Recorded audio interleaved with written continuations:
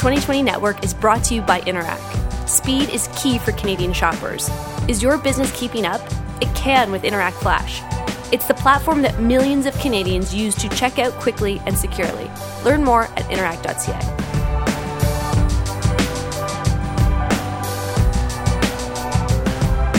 Hello everyone and welcome to Quality Content on the 2020 Network presented by Interac. I'm your host, Alex Paterson. Today in the show, I am talking to Oscar-winning and once again Oscar-nominated writers, directors, and animators Alison Snowden and David Fine. The couple, who first met in film school in the 80s, have been producing some of the most celebrated animated work in Canada for over 2 decades. Their 1995 short Bob's Birthday received top honors from the Academy and, for a bit of CanCon nostalgia, went on to inspire the Canadian animated series Bob and Margaret, which aired for 4 seasons on Global and was shown around the world. This year, Alison and David will be returning to the Oscars with their new animated short film, Animal Behaviour. In it, Alison and David showcase 5 animals who meet regularly to discuss their inner angst in a group therapy session. A leash with separation anxiety, an ape with an aggression problem, a bird with deep and lasting childhood trauma, and so on. The film's charm lies in its attention to the small details that blur the line between everyday human behavior and those base animal instincts hidden just beneath the surface. Alison and David will be in good Canadian company at the Oscars this year, particularly in the short film categories. 5 of the 10 nominations for animated and live-action shorts are Canadians, and as Toronto Star movie critic Peter Howell points out, Canada has had a long and healthy showing with the Academy by being brief. It is my pleasure today to have Alison and David join me from Vancouver. Alison and David, hello. Hi. Hi, Alex. Hi, Alex. Well, thank you so much for taking the time to chat with me today. You're in Vancouver at your house, and I want to first start off by saying congratulations. Congratulations on the nomination. I've had a chance to see the film, and I absolutely love it. Oh, thanks so much. You. It's insightful and funny, and it just does a lot of really creative things in such a short amount of time. Tell me about where the idea for Animal Behaviour came from. Well, it occurred to us that animals have some of the same issues that people have, but they don't get judged for it. You know, they're just allowed to be what they are. So we thought, what would happen if they were like they were sort of in society and they had to adapt like we do, you know, to be civilized. And we thought, well, the best place for them to discuss those issues would be a group therapy session. And you've got a leech with separation anxiety. You've got a bird with deep and long lasting childhood trauma. I mean, it's all very on the nose, but also at the same time, like I don't know why someone hasn't done this before. It seems very unique and original. Well, we were looking for animals that had characteristics that were analogous to what humans feel. And like Alison says, we felt like, animals aren't judged for these characteristics, but humans are always judging themselves. And the overriding thing we were trying to address with the story was also should one, animal or human, change to adapt better to fit in, or should others accept you for who you are? And we wanted to toy with that question and not necessarily come up with a definitive answer. And we also wanted to kind of poke fun at group therapy, but again, not undermine it. So our view about group therapy is, that the main antagonist in the film is saying, this is a bunch of nonsense, stop navel-gazing, get on with your lives, you're so self-obsessed. And we thought, well, that's valid kind of criticism, but at the same time, without giving away, any spoiler alerts or anything, but we see some value at the same time. Yeah, I should say this is a spoiler-free podcast. We should have made that clear at the beginning. And it's also, about how hard it is to change. If you've ever done therapy, it's not sort of an instant cure. it can take a lot of time to work through everything. So I thought the best way to show that is an animal, because of course it's in their DNA, totally ingrained in their behavior. So it helps you see how hard it is to change. Yeah, it's funny. I last week we had Michael Landsberg on our show to talk about the Bell Let's Talk movement, and it's funny, while I was watching the film, I couldn't help but think about the elevated ways in which we talk about mental health and we talk about our behaviors, and so I just thought it was a really fantastic and short and concise display of some of those things that we're grappling with as a society. And I mean, to that point, it is a short film. It's a format that you've returned to again and again and again. What draws you to the short film format? Well, this is the first short film we've made in about 25 years. And in between that, we kind of moved on to TV series and developing other kinds of projects.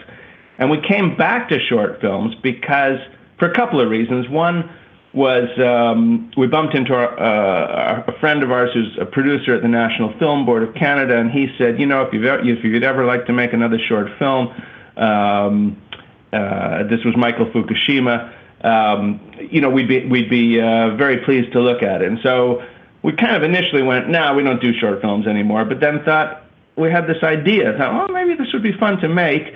And also, we'd been away from actually animating, because when you do TV series and bigger projects, you work with teams of hundreds of people, which has its advantages. It's very exciting, and so much talent is brought to big projects. But you kind of miss actually acting the characters out yourself by drawing them and animating, having that control and that auteur kind of experience.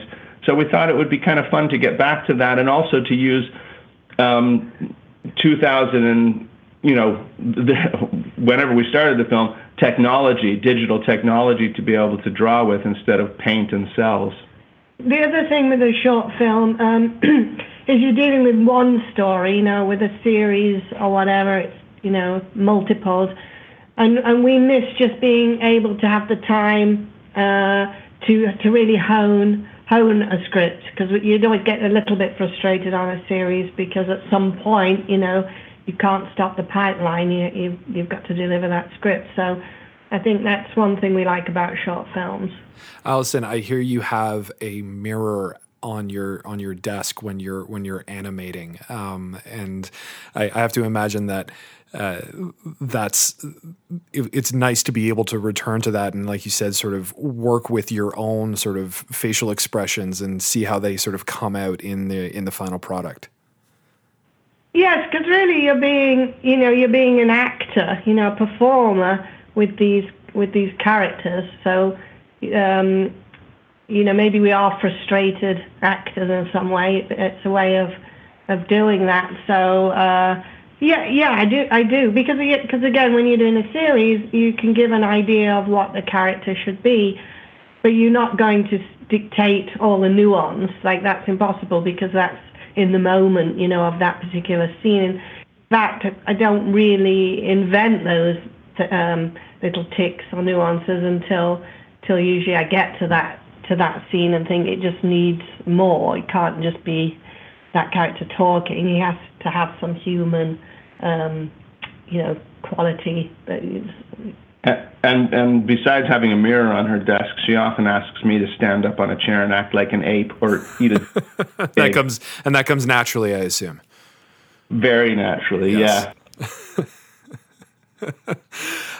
So a question that I've long had, and you are the first people that have ever won an Oscar or been nominated for an Oscar that I've talked to. So I'm sorry that I'm directing this at you, but this has been long pent up. What happens when you get nominated for an Oscar? Do you find out when the rest of us find out? Like, is it the result of like months long of those like behind the scenes campaigns that we hear about?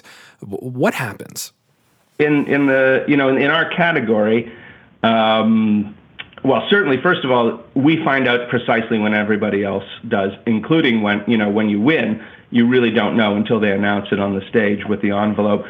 In the case of being nominated, what we did know was that the film was shortlisted. So there was 81 films that were eligible, it was shortlisted down to 10, and we were one of the 10. So we knew we were in for a chance for the nomination, but we totally didn't know the result until it was streamed live at 5:20 in the morning Pacific time. So we got up in our pajamas and actually filmed ourselves because the Academy said, hey, potential nominees, video yourself watching them and we'll use them. So we kind of reluctantly thought, oh, okay, we'll do that. And if we didn't get nominated, well, that video would be deleted pretty quickly, but we did. So that's online, and we're truly shocked, totally shocked, because they said, and the nominees for Best Short Film, and what we forgot was that they do it alphabetically, and so Animal Behavior was just the first one because it starts with an A, and they just went, Animal Behavior, and we were like, holy cow, we didn't expect that, and we're totally shocked. When that shortlist is announced, those 81 films that the Academy names, is that then like a watch list for you? Is that homework do you go and take a look at what the community is producing? It has to be said, well, first of all, a number of the films we'd seen at festivals, but we're also Academy members, so indeed we saw all 81 long-listed films so that we could vote, because we vote as well. We've seen a lot of these films at festivals because the Oscars is only part of the life of a short film. I mean, it's the most high-profile event, and so it's an amazing honor. But it's not the only thing. I mean, our film was at TIFF in Toronto and VIFF, and we've seen it with audiences. You've been nominated for a Canadian Screen Award. I should have framed that as well. That's true too. We're very proud of that because it's nice to be recognized at home, And so the whole process of making a film and having it out there and getting it seen and seeing it with audiences has been just a really wonderful experience. And the Oscar is like a gigantic cherry on the top of all that. So, I mean, that begs the question about distribution and where people watch animated shorts now. I mean, we are in the golden age of streaming, and I imagine that the world maybe looks a lot different now than it did in 1995 when Bob's Birthday was nominated. You mentioned film festivals, and film festivals are a central part of the movie machine. But what about, where are people watching animated shorts now? I think, principally online, it has to be said. However, I mean, the NFB has a website, and they have a streaming app on Apple TV and other devices, so you can see NFB films online. The nominated shorts are being released theatrically through a program called Shorts TV, and that's not just in Canada, but all over the world.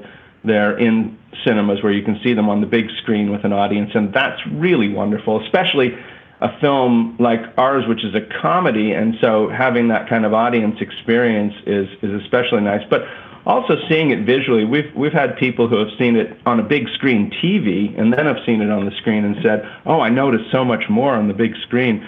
So I really enjoyed it. So I encourage people to go to the theater and see it, on the big screen. But it has to be said that probably most people end up seeing it online. And my awareness of animated shorts, I'm in my 30s. I think like a lot of people was really elevated from watching those small featurettes before Pixar movies. And indeed, one of the films that I think you're up against this year is Bao, which ran before The Incredibles 2. Yeah. I'm wondering, does the Pixar model of sliding something in before one of their major featurettes that has massive distribution, does that help promote the animated short format in general? Like, does that help elevate all of you, or does that monopolize the conversation? I don't know. I think it does help people, seek out or take short films more seriously as a form. Yeah, I was going to say, I think it's kind of both those things. Yeah. Like you're saying, does it elevate it, or does it, it is both. It elevates it because it makes people appreciate that it's pretty cool, the idea of short films, and it's fantastic that Pixar say, well, we're just going to attach this to the feature. So if you want Incredibles 2, you get a short film.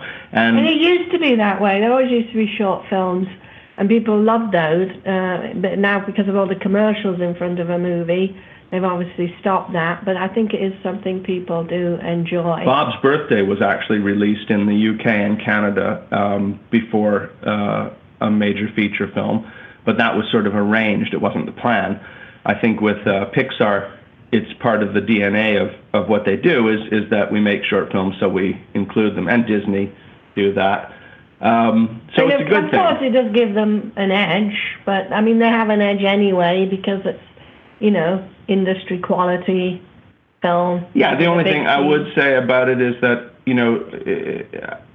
a Pixar short is always going to be within the context of the type of thing that Pixar is going to do. So there's a whole world of other techniques and styles and challenging films, darker films, less, family-friendly films that we see at festivals all the time. And I love the breadth of what you can do in short animation, which includes what Pixar does, but isn't exclusively what Pixar does.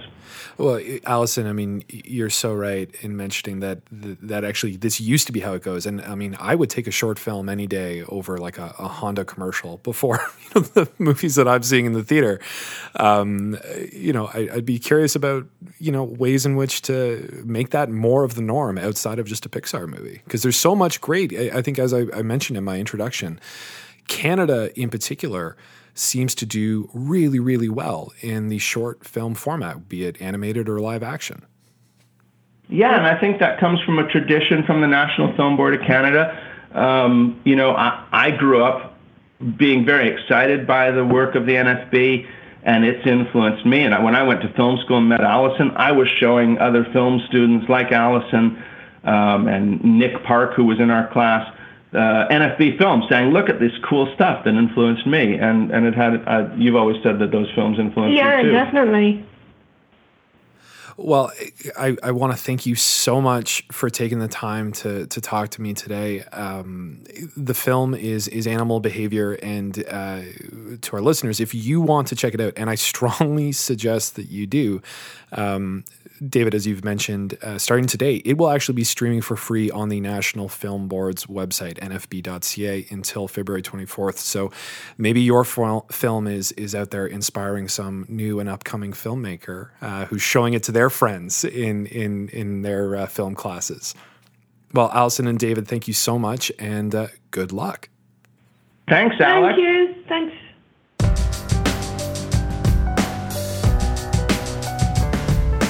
Quality Content is hosted by me, Alex Paterson. My senior producer is Sarah Turnbull, and my editor is Aaron Reynolds. The 2020 Network is presented by Interact and is a production of Canada 2020, Canada's leading independent progressive think tank. If you like what you heard, please rate and review us on iTunes. It helps more curious and engaged listeners like yourselves find us. As well, if you'd like to give us some feedback on how we're doing, what you like, what you don't like, new episode, or guest ideas, we're listening. I'm at alex@canada2020.ca. Canada 2020 has just launched the Canada Food Brand Project, a cross-country initiative aimed at understanding what stands behind the Canada Food brand. Is it trust, sustainability, quality, something else? It's an interesting and timely exploration of one of Canada's major economic drivers, so if you care about Canada's agri-food sector or want to learn more about it, you can follow our work at canada2020.ca/Canada Food Brand. Also, a host of free events are about to be announced for later this month and into March, and the best way for you to hear about them first is to join our mailing list at canada2020.ca. Thanks very much for listening. Until next time.